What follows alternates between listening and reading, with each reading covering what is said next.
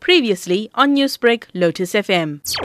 I made my way from Helen Joseph Hospital as well today, and I think even from what I've seen on social media, people are out in shops in large numbers. They are out at Dis-Chem, they are out at chemists, and that is the ideal environment for the spread of coronavirus. So my worry is that people are gathering closely, breathing on each other, pushing and shoving, trying to get supplies in panic, and as such, they are creating such a high risk for the spread of coronavirus. And we are actually going to see increased numbers from the panic buying that's happening in these past few days.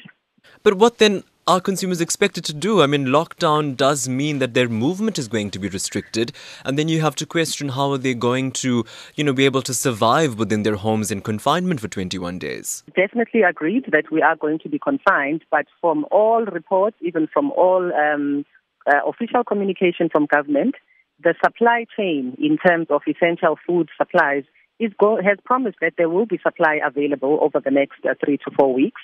You will be allowed to leave your house to do your essential shopping. And the way that we are behaving now, it's as if there will be no access to anything in the next 3 weeks. And that is not correct. So let us be prudent and be aware that today is not the last day to get your medical supplies for the next 3 weeks. You will be able to visit your pharmacy. So having said that, for those who are possibly going to be running off now this evening to go and, panic buy, what is your advice to South Africans about disease control and virus control during this process? So my advice is that the whole purpose of the lockdown is really for us to try and contain the movement of the virus. If we move, the virus moves with us. We are being quite irresponsible when you consider the fact that we have, for instance, elderly people, our grandmothers, our mothers that we live with at home.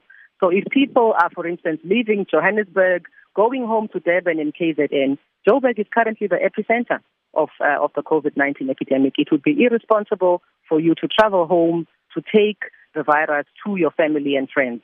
So my advice is let us stay put. Don't go panic buying. You will be able to go and shop for your essential supplies during the lockdown period. Stay at home and stay safe. Newsbreak, Lotus FM, powered by SABC News.